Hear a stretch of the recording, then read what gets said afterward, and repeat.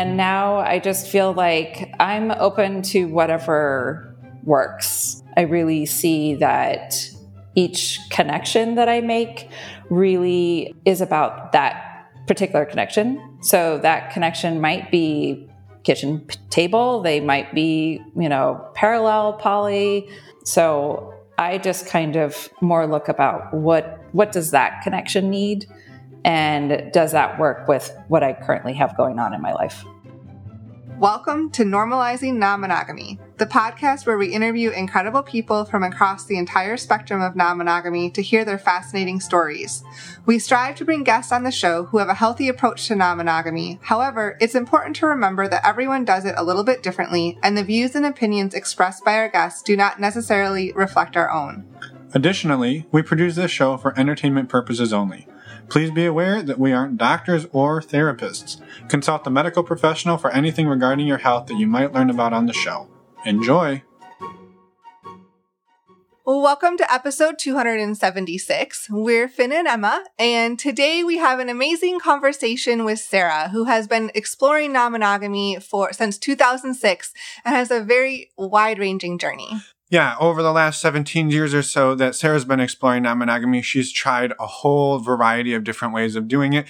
And as you kind of heard there at the beginning, sort of landed on a whatever works mentality, depending on the relationship. And we think that's a beautiful approach, and she talks about it in a whole lot more depth throughout this conversation. We also talk a lot about codependency and interdependency, transitioning relationships, exploring solo poly, and a whole bunch of other amazing things. And so we just wanted to say a huge, huge thank you to Sarah for coming on and sharing your story.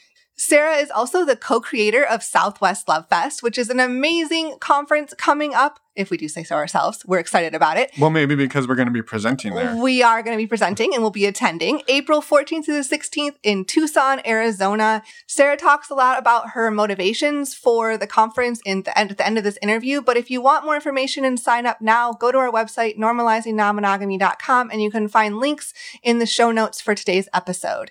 And by using the code Emma when you sign up for the conference, you can save 10%. And with that, we're going to jump right into the interview for all of our premium subscribers. And for the rest of you, we have a couple of amazingly hilarious and awesome announcements. We're going to do our best to make them hilarious. Always do. First up, premium subscription. If you're not familiar, it's a way to skip all of these announcements up the front and support the show with just as little as $2 a year. You can sign up at our website, normalizingnonmonogamy.com. On the homepage, just scroll down a little bit and you can find out all of the information. Starting off with a hilarious bang. It's super funny, right? I liked how you said scrolling down to the bottom. That was my favorite part. Yeah, okay, I nailed it there. Are you laughing? Are you laughing? The punchline was amazingly delivered.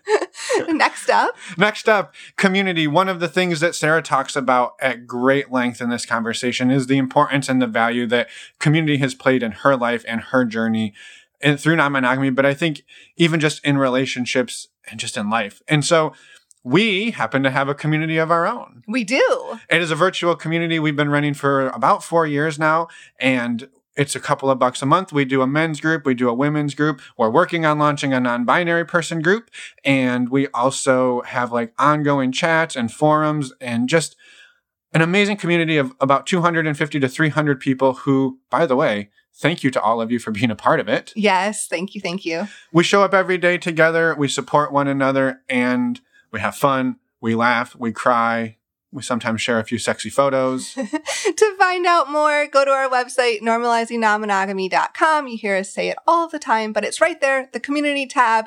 You can find out more and join. I think the whole point of it is community is so powerful. Yes. And whether it's our community or anybody's community, we highly suggest you find one, surround yourself in it, engulf yourself in it, and help make it a better world out there. Because it's so, so powerful. Yes. If maybe you're not like ready to commit to the monthly $5 that we're charging. What do they have other options, Emma? They do have another option. We have a monthly virtual meet and greet. Our next one is coming up this Thursday. That's tomorrow if you're listening on the day that this episode drops. Or today if you waited a day. That's true. It's February 23rd. We do these virtual meet and greets. They're open to anyone. You just must be respectful and open-minded. And they're a great way to come, join, spend 2 hours chit-chatting with lots of fun people. We give you a topic and put you in breakout rooms in Zoom to chat with a few people, and then we mix them up so that you can get to meet as many people as possible throughout the evening. Yeah, we have a blast with these. We do. And if you happen to listen to this and you're like, darn, I missed it, don't worry. Check our website. We'll have another one in March. The other thing you don't need to worry about by missing it is many of the people who are part of the virtual meet and greets are also part of the community. Right. So for just like $5 a month, you could come and be part of the community, and you could ask them, hey, what did I miss? And they'll be like, how about we do a spontaneous one, just the five of us, and I'll grab a couple of other friends and we'll make a party out of it. Yeah. That could happen. It could happen. You know, some of our members actually flew across the country last weekend just to hang out with each other. I know. We didn't facilitate any of that. It's remarkable. It is. And amazing. And can we wrap it up? No, I was going to say, can we plug this anymore? I feel like we've plugged it a lot. I did. And it was hilarious. Was it? I don't know. Are you laughing? Listener, are you laughing? I don't know. Fast forward. Probably. Because they wanted to fast forward to our favorite segment. STDcheck.com. Which is MNI's favorite way to get tested for STIs. It's the most hilarious, fastest, most efficient, and affordable way to get tested for STIs. I threw the hilarious part in there because we promised you a funny intro. Yeah, I don't know if the whole process is necessarily hilarious, but make it what you want. Yeah, I say make it what you want. At about $129 exactly for a 10-panel test. When you use the links on our website, you save the $10. Did I say that part? I think you did. All right. You save $10. You save $10, and it helps support the show financially. And so we are eternally grateful to you for that. You did say about $129 exactly. Right. So that's the hilarious part. I know, but it's only funny because it takes people a while to process it. A great example here. I caught it when you said it. I just didn't want to jump in and interrupt you. Got it. So again, links are on our website in our podcast show notes or on our resources page at normalizingnonmonogamy.com. You can also find links in your podcast player. You can. And the last thing you can do while you're on our website, you can reach out to us. Send us an email, send us a voicemail. We will send you an email or a voicemail back. A hilarious one, of course. Of course. Yeah, full of jokes. Because this intro was full of jokes. So you have no reason to doubt that. Correct. We're reliable, if nothing else. Anyway, we would love to hear from you. Links to do that are all on our website. So normalizingnonmonogamy.com. Nailed it. And now, told you we were hilarious. And now, let's go and talk with Sarah. Welcome to the podcast, Sarah. We're so excited to have you here today, and we're excited to talk about all the things, but we'd love for you to start by just introducing yourself. Thank you for having me.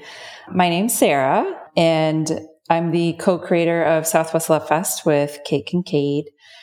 I do lots of eclectic things. I have lots of interests. So I'm actually a professional organizer and interior designer. I also do plant healing work. So I work with flower essences, and I'm now starting to get trained in other plants by the plants themselves, actually. So that's a whole fun thing. And then a little bit about me is I'm really evolving into anti-capitalism work and community building. And so that really ties in with Southwest Love Fest, since really looking at how Southwest Love Fest can be community building for everyone on many levels. Yeah. Amazing. Well, we are huge fans of community ourselves. And so we're glad you're here, and we're actually excited to be part of Love Fest. Well, we're not actually, like, it's a surprise, but we are excited to be coming to Southwest Love Fest in a few weeks. And so we're excited to talk today. Yeah. So this is a podcast about non-monogamy too. Hold on. Did she know that? Be careful. Inkling. So I was curious if you could talk a little bit about your relationship structure at the moment, and then we can go back in time. Yeah. Currently, I have a nesting partner, also named Sarah. We joke that our house is called the Double Sarah Palace. But we're both non-monogamous, and I feel like, having been non-monogamous myself since 2006, I think, I've kind of run the gamut of all the different kinds. When I first started out, I was married, and I had my husband at the time and we just kind of were figuring it out. I think we ended up doing hierarchical polyamory while trying not to do that, which I think is a common starting place for a lot of people who are in some kind of committed relationship. And then once I divorced, I definitely was solo poly for a long time.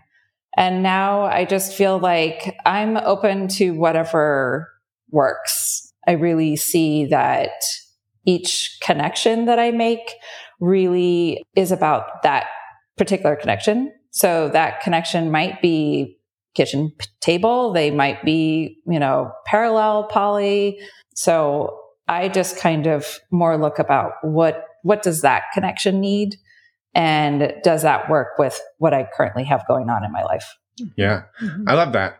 And a nice high overview of the journey we're going to go on together for the next hour. Yeah. And so I'm excited for that.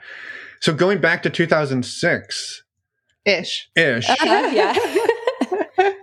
How did non-monogamy come into sort of come into view for you and your husband at the time? Yeah, I read the book Stranger in a Strange Land by Heinlein.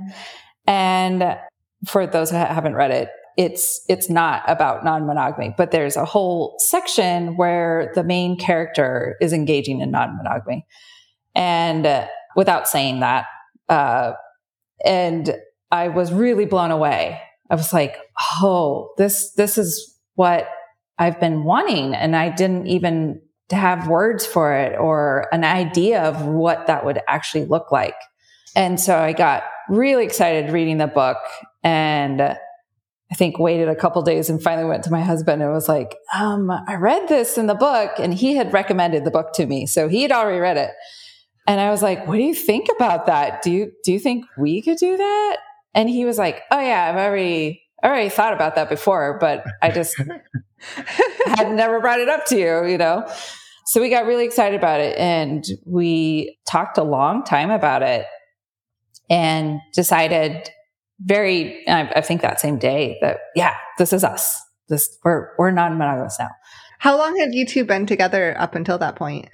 We had been together for 4 or 5 years. Okay. Yeah. So quite a little while. Uh-huh. Well, and I'm curious though too, in that same question of, you'd said like, this is the thing I'd been looking for a while. It sounds like it was like a light bulb moment, and it sounds like maybe he had been too. Mm-hmm. What were you feeling leading up to that point? That it sounds like there was things tumbling around that were almost being suppressed. And I think that's a very relatable place to be in life. Uh-huh. Yeah, I think what really resonated with me at the time was that I've always been a person who really cares about community. I grew up in a very tight-knit family, and we pretty much did everything together. So I always felt like I was always oriented towards community. And so it felt like reading that way of relating to people in a dating sense and in a sexual sense, that I was like, oh, this is the same thing. This is what I've been wanting. And definitely had those awkward moments in like college where, was trying to date the boyfriend of one of my friends. And, it was just like, while I understood it was against the general rules of society, at the same time, I was like, but we have a connection. I don't understand. Like, couldn't this work out somehow? So yeah, it felt like all the pieces fell into place then of, oh yeah, this is almost like my person orientation. I am oriented to community in all senses. I love that. And I think, but there's an interesting layer on top of that, because you could build community around your knitting or your book club or your whatever activity you like to do. And so the level of building community around relating authentically, I think that's a community building level that not many people think is even possible. Yeah. And I'm maybe just curious, like for you, it wasn't like, oh, I'm interested in community, I'm going to find other people who like plants. you're like, I like community and I want to date this person, but I'm dating this person. I'm curious about that person. And that's just a whole new way of doing it. And I don't know if there's a question in there other than like, it's a very progressive way of thinking. Yeah. And it's very relatable for me, but I'm fascinated by it, I suppose. Yeah. I think, part of this is I really see humanity, at least what I'm seeing. I really see humanity kind of returning to our roots of we've been living for a long time for us right now in terms of our memory of really living separated from each other. Everything about our society is sort of geared to separate all of us. And I really see that we're kind of returning back to community living, community building, taking care of one another. And it's really felt like kind of my life work in this life. I'm actually in the process of, I've obtained a property that's the house I'm in right now, but I can actually build 5 other units. And so I'm building like a small tiny house community. Yeah. So for me, it really has felt kind of like I said, like my person orientation of community is where it's at. And I think for me then non-monogamy naturally fits in that because it's relating authentically on all levels to everyone around you. Mm-hmm. Yeah. I love that. And so how did you and your husband, you read the book, and this is actually a funny theme. We actually had this with another set of guests a couple of months ago where they're like, we read The Ethical Slut and we were just like, well, that's it. We're polyamorous. And it's like, you two read Stranger in a Strange Land and you're like, well, here we are. We're non-monogamous today. Like you woke up one way and you went to bed another. Yeah. I'm curious, that's a fun way to do it. But what happens the day after? Yeah. We literally had, I think, 4 or 5 years after that moment where we hadn't actually physically engaged with anyone on that level because at the time our friend group was pretty much all coupled off or people that were like, no, I'm not interested in that. You weird people can go do that on your own. So it took a long while before we actually even kind of encountered anybody else that was interested, that we were also interested in that way.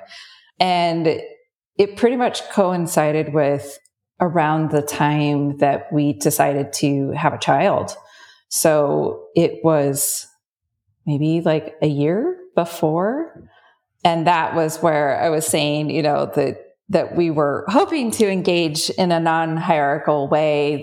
None of these terms existed that I know of, at least, when we started. And so we were just like, well, we want other partners to feel part of this partnership, but we really didn't know how to navigate having a nesting relationship with someone else who's not living with us, and has those same financial ties. So yeah, there were definitely some steep learning curves there of how do you navigate all of that?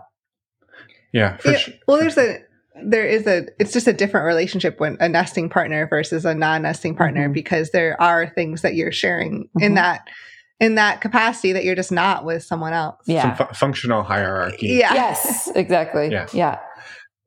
I'm curious, that 5-year window, was it day 1, you're like, we're not monogamous, and then day 2 to day 5 years in, is it you were trying, or was it sort of just like you agreed on it, you put it on the back burner, we're like, this is a thing we're doing, and if something comes to us, great, but we're not really out seeking it? What did that timeline look like? We talked a lot about it with other people, but like I said again, our friend group was just kind of like, okay, that sounds really scary, and we don't want any part of it, really. Yeah. And I think at the same time, neither of us wanted to be like on a dating site or anything. So it really was like we were actively talking about it and actively interested, and at the same time didn't really have anything coming our way. Yeah. just the way we're going about it. Yeah. Did you have like an ideal of what you wanted to come your way? Like if you could have manifested anything into your world, did you have an idea of what that would have been? We really wanted other people to be living with us. When I read Stranger in a Strange Land, we had already purchased a house, and it was a 4-bedroom house. And we had originally purchased it with my husband's sister. And she, after about a year, was like, nah, I don't want to live with other people. So we bought her out, and then we were renting out rooms. So really, ideally, what we wanted was people to move in, and we'd all be nesting partners together and one big happy family. Yeah, and trying to find that, not easy. Yeah, no. Right? I was going to say, that's an easy thing to make happen. Yeah. I love it. That's amazing. I just, the leap from like Monday, we're not poly. Tuesday, we're poly. Wednesday, we have people living with us. Like, what? Or we want people. Yeah. Well, and kind of like the funny arc of everything with this too is that one of the people that my husband started dating right after our daughter was born, he's now still dating her. So they've now been together longer than we were together, because it was about 10 years when we got divorced. Yeah. So, and my daughter goes back and forth. They're out in California. I'm in Arizona. We had a long period of learning to co-parent together copacetically, but we finally achieved that. Yeah. So that was like a whole level of doing pretty much polyamory, but at the same time, not a whole lot of dating in it. Yeah. Yeah. Well, and backing up to, you kind of alluded to the fact that stuff started falling in your lap right around the time you were thinking about having a child. Yeah, which makes it extra complicated. Right. Yes, which we didn't think was complicating anything at all. We're pretty naive about that. Yeah. Just move in. It'll be fine. Yes. Trust us. Yeah. And don't worry about the fact that I'm pregnant. That won't be an issue either. No problem. So what did that time look like in reality for you? What started coming your way, and how did it start coming your way? So it was someone that was kind of a new addition to the friend group, I think. Oh, yeah. Okay. It's been long enough now that I'm like having to think about it. It was actually someone that had dated my husband's nephew. And so that's how she came into the friend circle. And when she broke up with him, then she was kind of like, yeah, I think I'm interested. Was she interested in dating both of you, or just your husband at the time? Just my husband. Yeah. Yeah. At the time, I felt pretty firmly heterosexual. And I think she was kind of open maybe, but since I wasn't really open that way, yeah. It was pretty much her dating my husband, but we were friends as well. So we were really trying to do kitchen table poly, and we realized fast that that's just challenging to navigate when she doesn't live there. She's not financially involved at all. Yeah. So it got messy fast. And then you had a child on top of it that whole time. Yeah. So or that like right around the time overlap. Yeah. So that partner, she was actually coming to my midwife appointments. My midwife was coming to our house for the appointments. So she was like there, and we're like, yeah, we're all together. And the midwife was like, okay, this is interesting. Never had this before. I love it, Sarah. I think one of the things that's just stands out to me is how I think the word enthusiastic comes to mind. Yeah. It's like, we're not just going to we're going to break our marriage open and flirt with it. It's like, no, bring it on, back the dump truck in, bring all of the poly that you can bring. I just think I don't know that we've really had anybody on the show that's really talked about it in this way. And it's not a criticism in any way. I think it's amazing. But the narrative we usually hear is, we talked about it, we thought about it, we dipped a toe in, we came back out, and you're like, we're at the midwife appointments. We wanted to move in. We're like, well, at this point, it had been a few years of talking and like trying to meet people, but they hadn't actually like dated other people. Yeah. It was all philosophy before that. Yeah. I understand, but to jump from the book work to the lab work in that, like, I think that's just a big jump. And I think it's amazing. It was. Yeah, it is amazing. So tell us how it went. Yeah. How did it go from that point? Did your husband's partner ever move in with you, or did you not get to that point? Trying to remember. I think she kind of was moved in, but then I don't remember the timeline exactly. Okay. It's like pregnancy brain. It doesn't have to. You're good. I think she broke it off fairly amicably before Kiddo was born. I think that's how it went. And then she actually dated my brother after that. So it was very close-knit circle. And my brother was living with me at the time. So she was in the house then. I think is how that all played out, which was nice because we had a lot of support for when my daughter was born. Yeah. So it was this whole like period of trying to like navigate all that and everything. And yeah, that was one of the things of like, a lot of people thought that it was the non-monogamy part that broke up our marriage, but it really was, we really had a challenging time navigating having a kid. Mm-hmm. So I had really bad postpartum depression and he didn't really know what to do with that. And I didn't really know what to do with it. I was undiagnosed for like 2 years. So, so that really is what, ended our relationship with each other. But yeah, so it was like 6 months after she was born, he started dating one of my friends.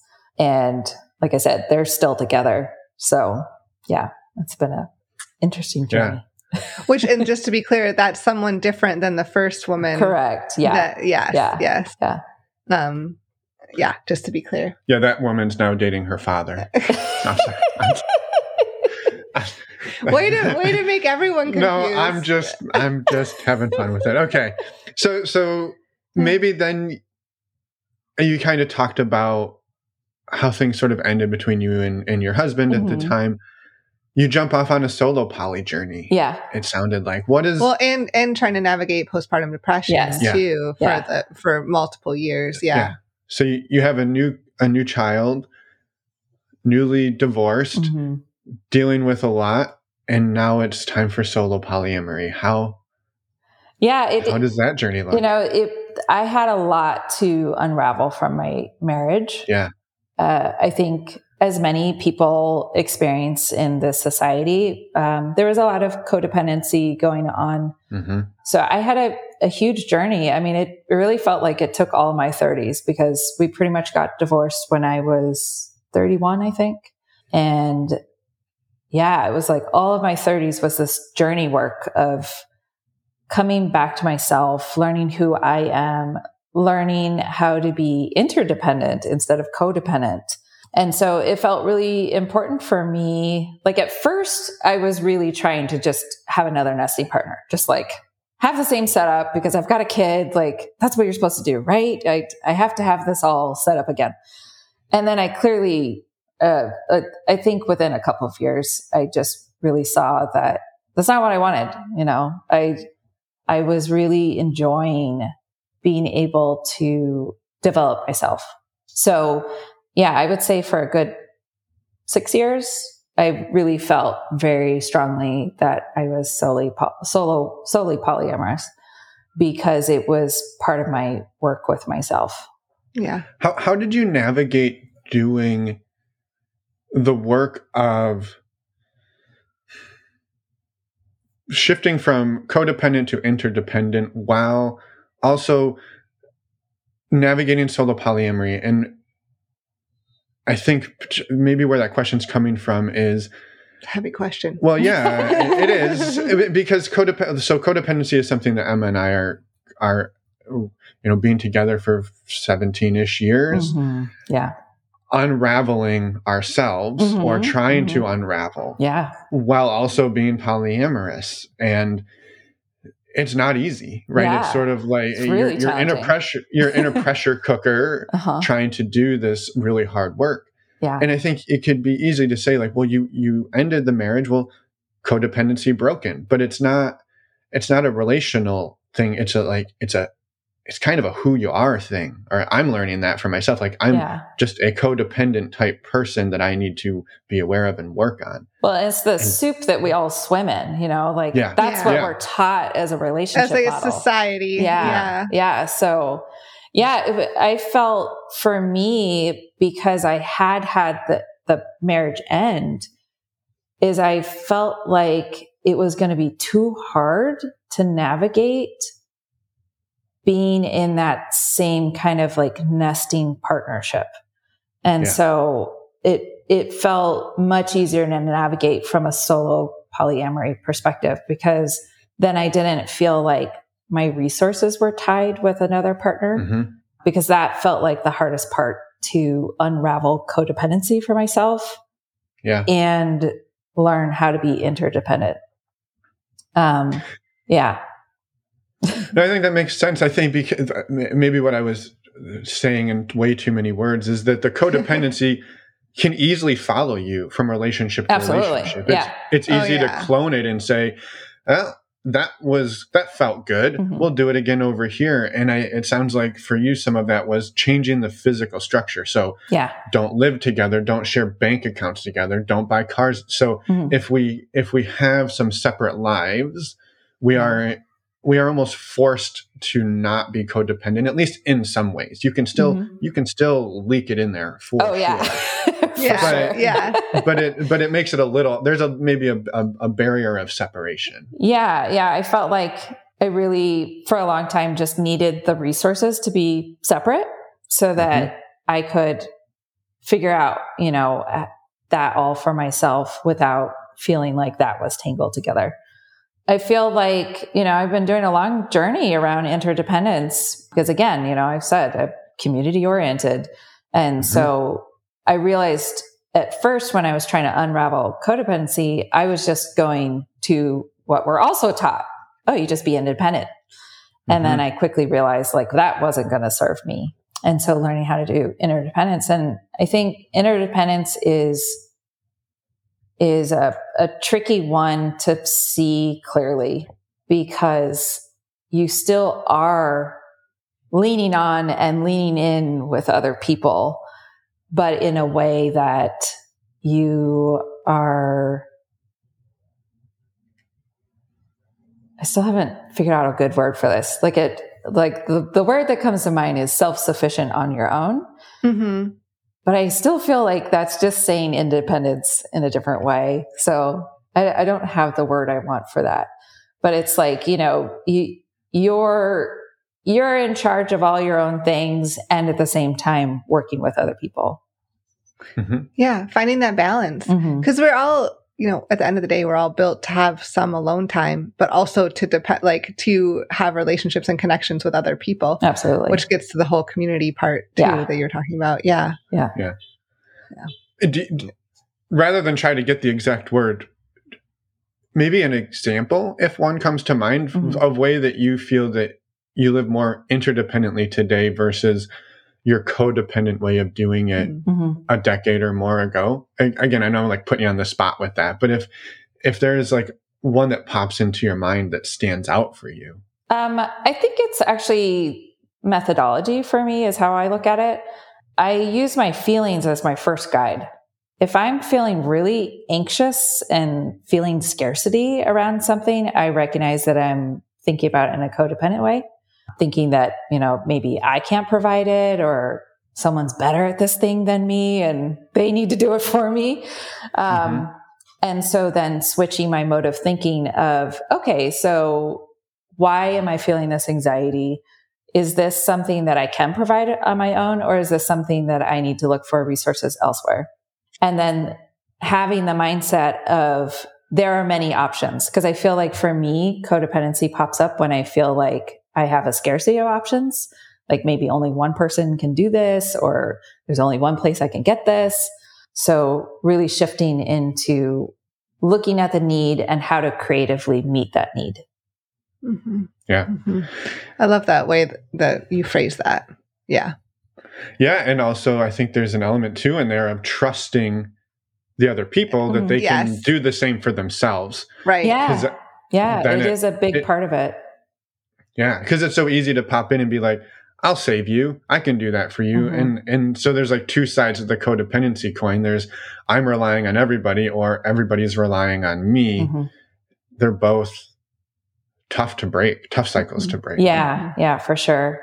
And I think a lot of that is, I've really worked on my communication with other people of when I do ask for something, where I'm asking for their time, or I'm asking for a service, or, like comfort or whatever it is, that I'm asking in a way that they know that they can say no, that I'm not feeling like they have to provide this.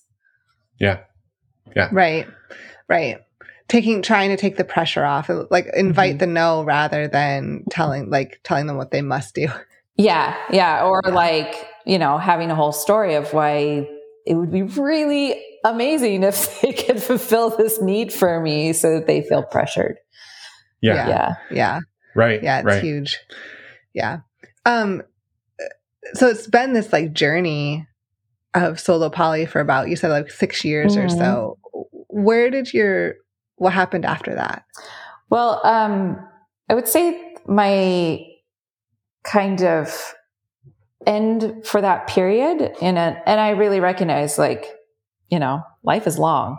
I may be back into solo poly later down the road, but that period kind of culminated with a partner that I actually did move in with, but we had separate rooms, and it was a really lovely setup. We both really enjoyed it. We rarely actually slept together even. We had our own time together, but we mostly were just doing our own thing. We both had different work, but we did like a lot of we would have breakfast together, make breakfast together. And that was kind of like our real quality time that we had every day together. So I felt like that period kind of was, it felt like all the work that I had done around interdependence. It was like, oh, okay, I've got my skills down. Like this works. And so then I moved into a period of actually building Southwest Love Fest. And in building Southwest Love Fest, my main goal for Southwest Love Fest, that it was an inclusive conference, because that was something that Kate and I had seen going to other conferences, is that they tended to be, at that time, very white, heterosexual, couple-driven focus in terms of work and who was able to show up. And so looking at inclusivity, what intersects on all levels to create inclusivity, I actually started really questioning everything for myself, because I questioned all my identities, because it felt like without doing that, I didn't have a good idea of what that looks like for other people. And so that's when I actually questioned in terms of my sexual identity. And I really saw that, okay, I'm pansexual. I'm not heterosexual. And so that's what really opened up the doors to meeting my current partner, Sarah. And that has been a whole beautiful journey as well. Really feeling like a new untangling for me, a new untangling of heteronormativity and untangling a lot of patriarchal beliefs. Like I saw a whole new level of codependent things that had been stuck with that heteronormative way of relating to the world. Mm-hmm. Did you feel that the codependency The way I'm thinking of this is like you crush codependency and a heteronormative dynamic, and then you're like, well, what the hell is this thing? I was not expecting this, and now all these codependencies. I mean, heck, you even share the same name. That's codependent, Sarah. Right. So how do you like what showed up for you when, or were you saying that it was actually easier having gotten into a non-heteronormative relationship? It felt way easier. Really? Okay. Yeah, a lot easier, because it felt like we were more naturally giving to each other without prescripted roles. Got it. So I feel like a lot of times it's very easy to fall into that heteronormative role playing of like, okay, well, woman does housework and guy does the fix it stuff. And because this was the first partner where those roles were erased for me, then I got to ask every time something came up of, oh, do I actually like this? Does my partner like this? How do we want to navigate this? So it felt really easy then to address this whole new layer of stuff that I still hadn't been seeing. Yeah, that makes sense. It makes sense. Yeah, I think it's so, and these are things that nobody even really, I don't think you think about on the day to day, just how much of the heteronormative, the norms that go into everything we do, right? You said like, oh, the car's broken. Yeah. Well, that's a man's job. Oh, the stove, you need to clean the stove and cook dinner. Well, that's the woman's job, right? And everything has been gendered in our society for eternity. Yeah. And now you're like, well, that's the man's job. Well, there's not technically one of those here. So now we have to figure out who's going to do that. Or this is quote unquote the woman's job. Well, there's two of us who wants to, well, how do we want to do this? Well, right? so it's trying to erase the gender norms completely. Exactly. Yeah. Right.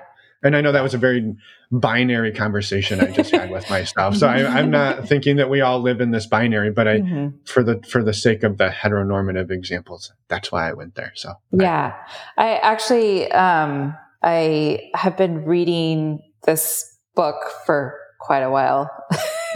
One of those books like you pick up and you read a chapter and you're like, whoa, and then you have to think about it and put it down.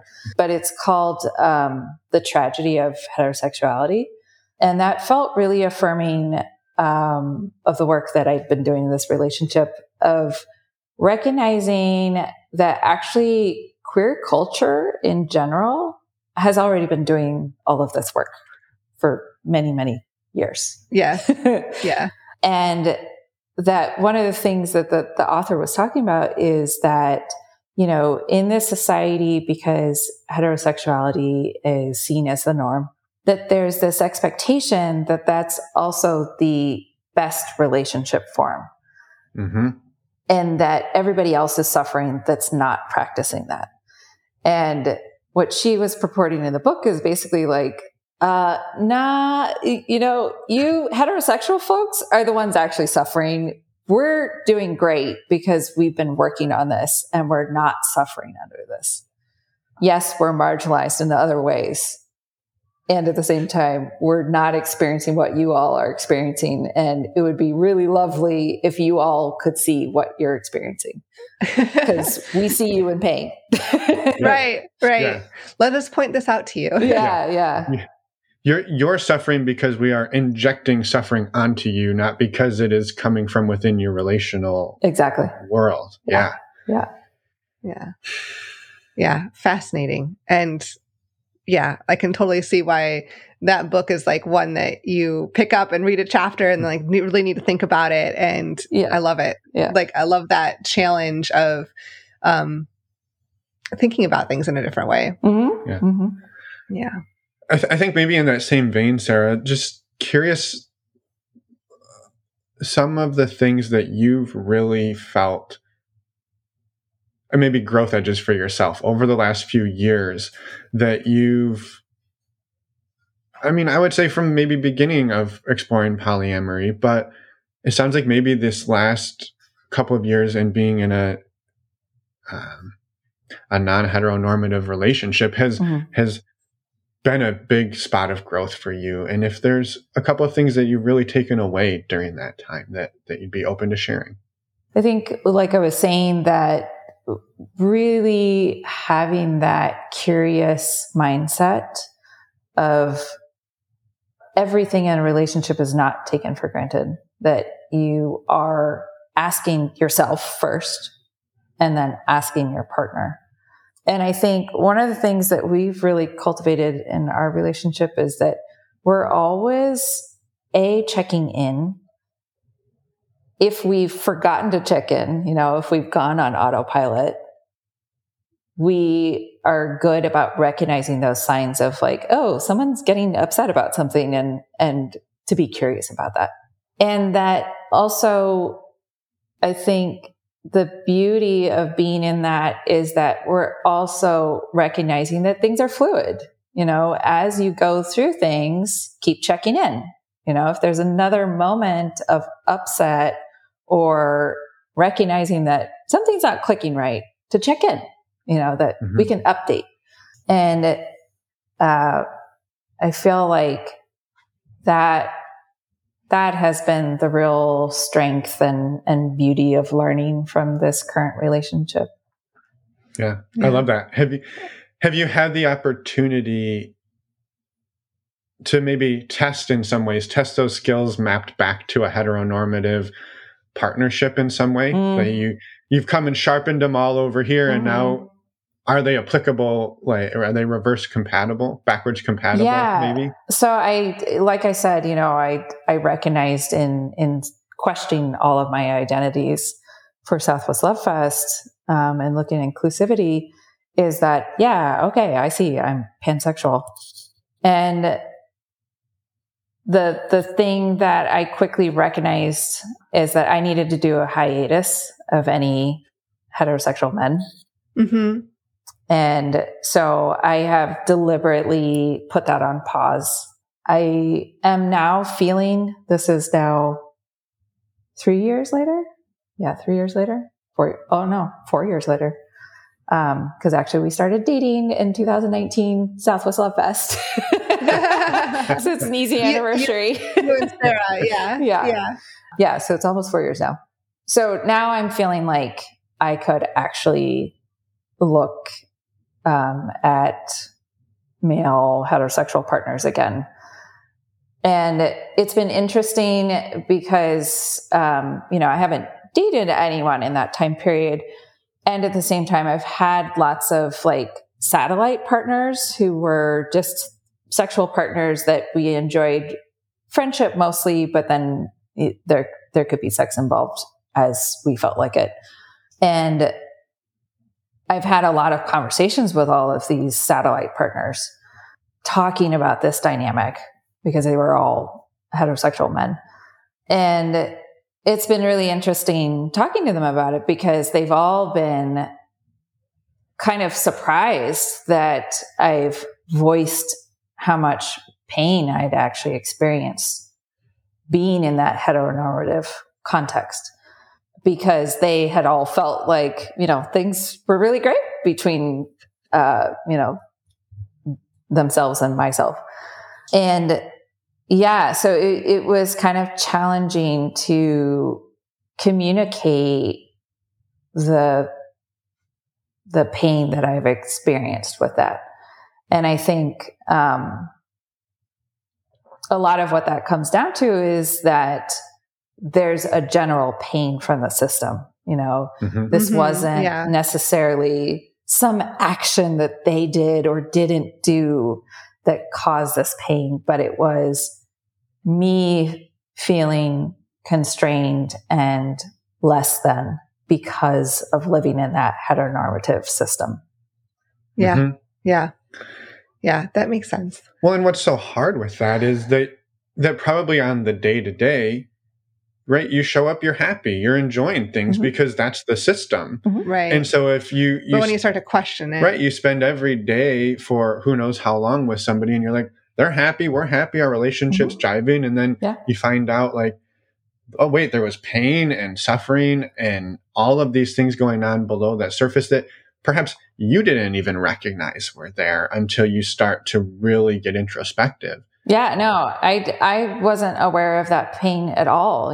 Like I really thought my whole journey with my 30s of really being very intentional, and I felt like I was digging down to the bedrock. Yeah, no, there was a whole nother layer under there. And who knows what the future will bring? That's the thing. Exactly. Like, you never know, right? And that's how healing works, It's a constant onion skin layer. Right. There's always another one.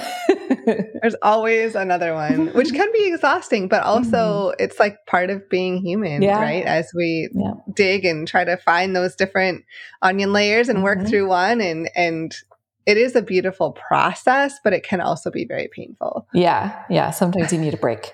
Yes, exactly. I was just feeling like there's, after high school, a lot of times people take a gap year before they go off.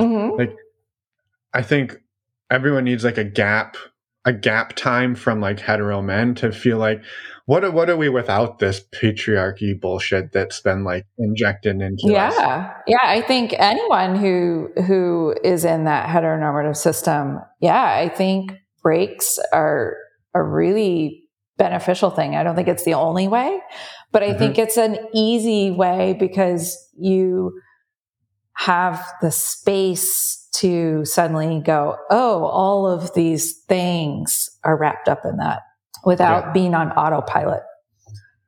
Yeah.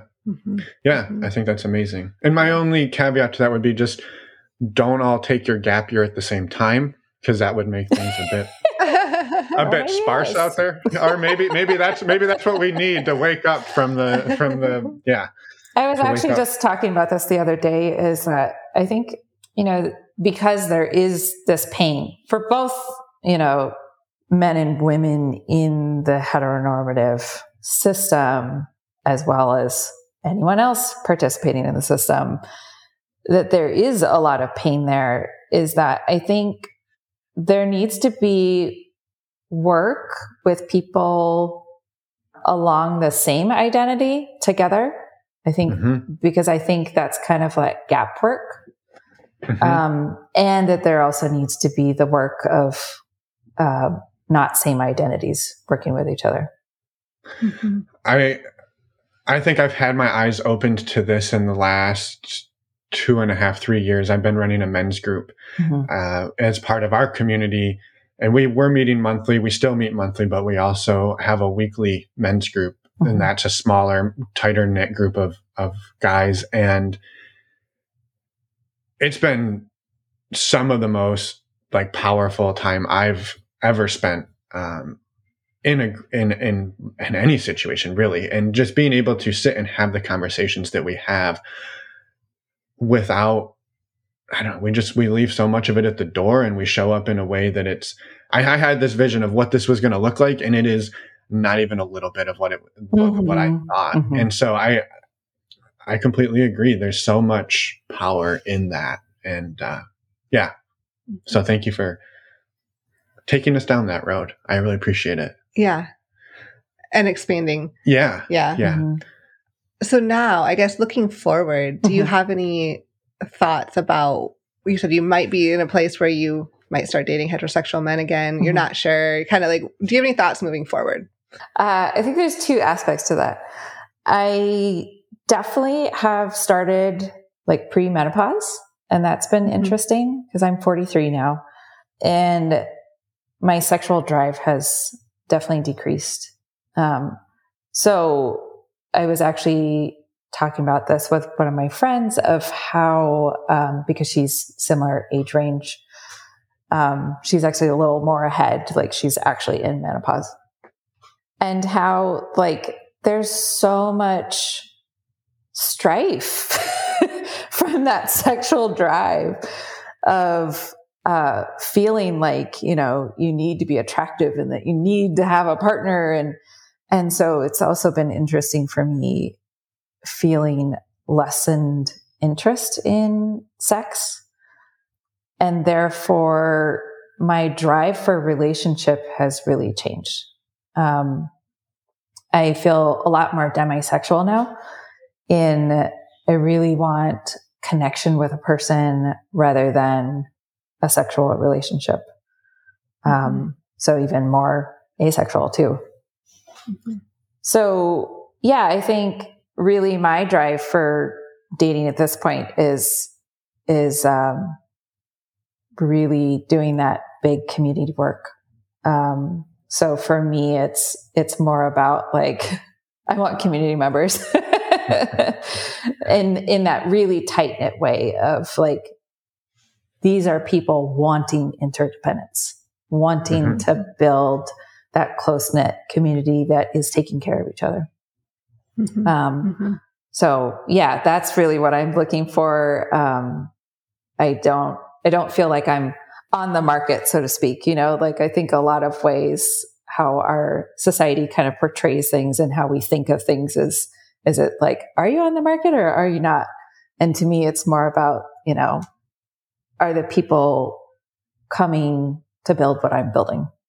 And that's what I'm interested in. Yeah. Yeah. Well, I think that ties into kind of what you outlined at the beginning, which is it's about the people and the relationship and the dynamic between us. So it's almost as if you were never off the market. It's just about, does the right person or people or community come into your life that you're like, I want more of this and I want more of it. And we're going to talk about what that looks like. Maybe it's no sex at all. Maybe it's all sex. Maybe, right. It could be anywhere in between, and you just figure it out for the two of you or the more of you that there are, and whatever that needs. Yeah. Yeah.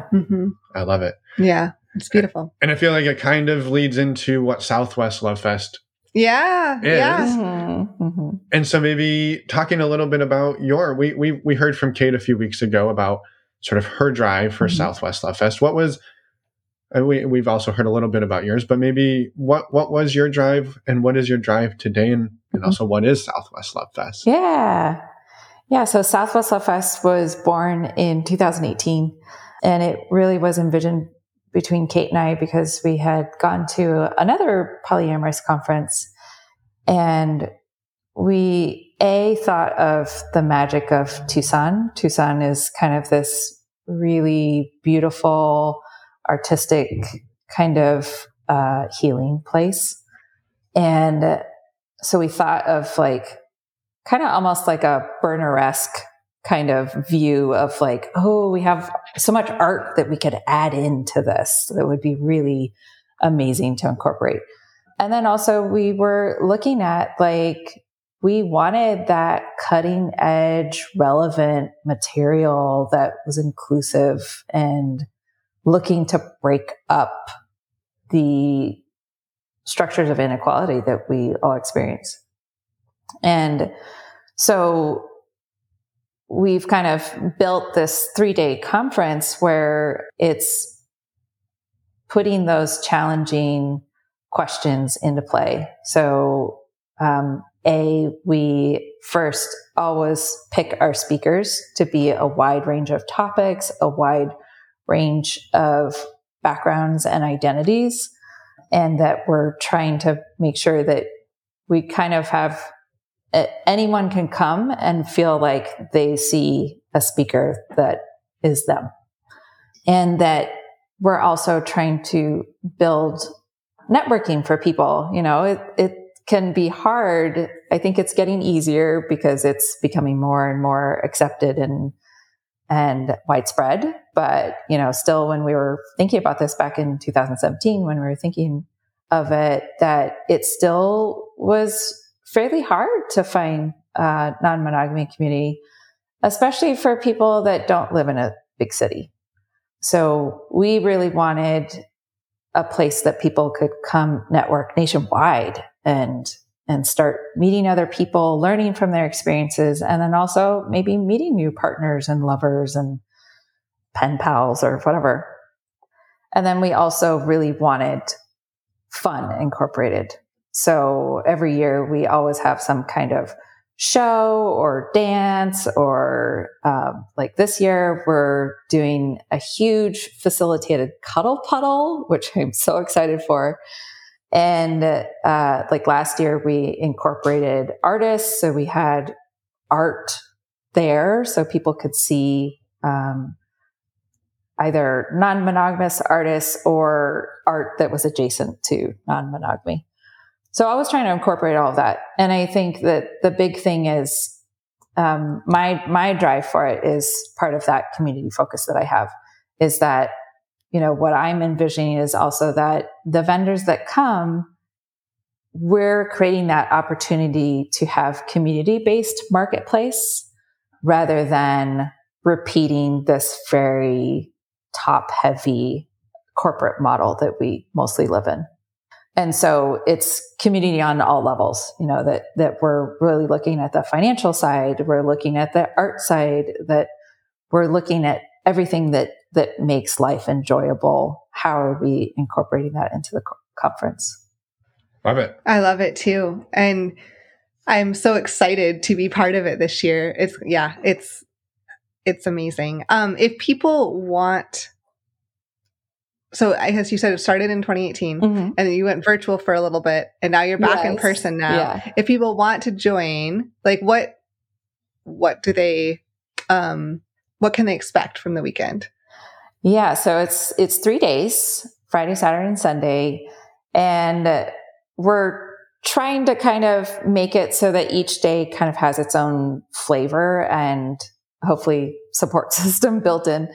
Friday is more for your intro. So people new to polyamory, having some intro workshops, and then also, just kind of like more of, the structural base of like, what is polyamory? How do you structure it? How do you navigate things? And then our cuddle puddles that day at the end. So that's another way that we're looking at, people not just learning from hearing things, but they're also learning things like, how do you have consent with touch? And how do you navigate touch without sex? So how are you learning all of that? And then Saturday is more like, okay, these are all your workshops. We're pouring it all in there. We have 3 tracks going, and then fun dance party at the end. So awesome. You get to release it and dance it all off, connect with other people. And then Sunday, we're working to have a little more integration that day. So like we have massage workshop, and person just dropped out, but hopefully we can get another one where it's ecstatic dance. So free movement, that kind of thing. And then we end it with a town hall, which again is that community purpose of having a space where we can all collectively check in with each other, because it's a place where we have people share their wins in their community or things that they're struggling with or they're looking for resources for. And then it's also a space where people can give direct feedback about the conference right then and there to Kate and I and anyone else organizing, so that we know what we did well and what we missed on, so that we can build it better for community next year. And then the other thing that we're adding in this year is that we're going to do a virtual rebroadcast of all of the workshops. So that means, because again, working on that inclusivity piece, like it's expensive to travel and, get a hotel and everything. And so how can this be accessible to folks that either don't have the time or resources to get here? So we're going to do virtual rebroadcast as well this year. So people can buy tickets to that, or they can buy tickets to the in-person. And also something that I think most people don't know about, we try to put the message out there as much as possible, is that we have complete sliding scale for the conference, either for virtual or for in-person. So there's a self-selecting sliding scale on the site. But if that doesn't work for people, they can always email us at southwestlovefest@gmail.com, and we'll work out something that does work for you. Yeah. Love it. Wonderful. Yeah. I'm so excited again. And links to the show notes, links to sign up will be in the show notes as well. So people can find all of the information there. Great. And your email too. Yep. Yeah. Links to everything you shared will be in there. And If you use the code Emma, you save 10%, which is awesome. So thank you for that. And we can't wait to see you in a couple of weeks. So thank you for coming on, for sharing your story. Can't wait to get a follow-up. I can't wait to hear what happens when the tiny house community gets built. We'll have a sister community when we build our yurt community somewhere off. That's on my dream list. Yurts and Is there anything else you'd like to share? Taking me out of my fantasy world. Sorry, I'm kicking you out. Well, I think just a big thank you to you two. Really appreciate what you all share with everyone. And it's really fantastic to have this connection now. Yes. Thank you. We agree. Yeah. Thank you so much. Well, with that, we will see you in a few weeks. Yeah. And you have a fantastic day today. And we'll talk soon. Thank you, Sarah. Okay, thank you. And we're back. Thank you, Sarah, for the lovely conversation and for sharing everything that you did and for the amazing work that you do with Southwest Love Fest. A quick reminder, if you're interested in joining us, we would love to have all of you join us at Southwest Love Fest because we will be there April 14th to the 16th in Tucson, Arizona. And you can sign up using the links in the podcast show notes. And if you use the code Emma, you get to save 10%. You can come heckle us. No, have fun with us. Hang out with us. Oh, okay. Do that instead. Yeah. No heckling. No. We're sensitive. This is our first workshop. It is. This is our first workshop. We're excited about it and a little nervous, but I tried to just say nervous and anxious at the same time. I know. And you were so nervous and anxious you couldn't even do it.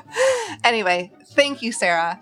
A few other quick announcements. Our next virtual meet and greet's coming up tomorrow. That's February 23rd in the evening. For anyone in the US, it's in the evening. And if you miss this one, don't worry, we'll have another one in March. And I think that's it. That's pretty much it. Next week, we have an interview with Brian. Just wait for this one. It's amazing, as always. This is a great conversation. It is. I'm excited for it. He is just incredible. Yeah, and the conversation is very wide-ranging. How do you think we did on our hilarity level here in the outro? Maybe not. I don't know. Pretty good, I think. Give us a rating. Out of 10? I was going to have you give the rating first, and then I was going to determine the scale. I'd say maybe like a 5 out of 10. Okay. Maybe a 4. The whole point was for you to say a 5, and I was going to say a 5 out of 2, and then it was going to make us feel good. I see. So, next week. Nailed it. We'll nail it. Definitely nailed this whole thing. Yeah. Anyway. But hey, the good news. What? How many tries did it take to do the outro? Only 1. How many did it take us to do the intro? Like 10. So yay for us. Woohoo! All of this gold staying in. Come back next week and listen to our interview with Brian and join us at Southwest Love Fest. We'd love to have you join us there. And also, if you can't join in person, they have a virtual option too. Just want to mention that. And speaking of virtual, join us tomorrow for our virtual meet and greet. We're just plugging everything again. And we will see you tomorrow, and then we'll see you next week, and we'll see you in Tucson. Bye, everyone. Thanks for listening.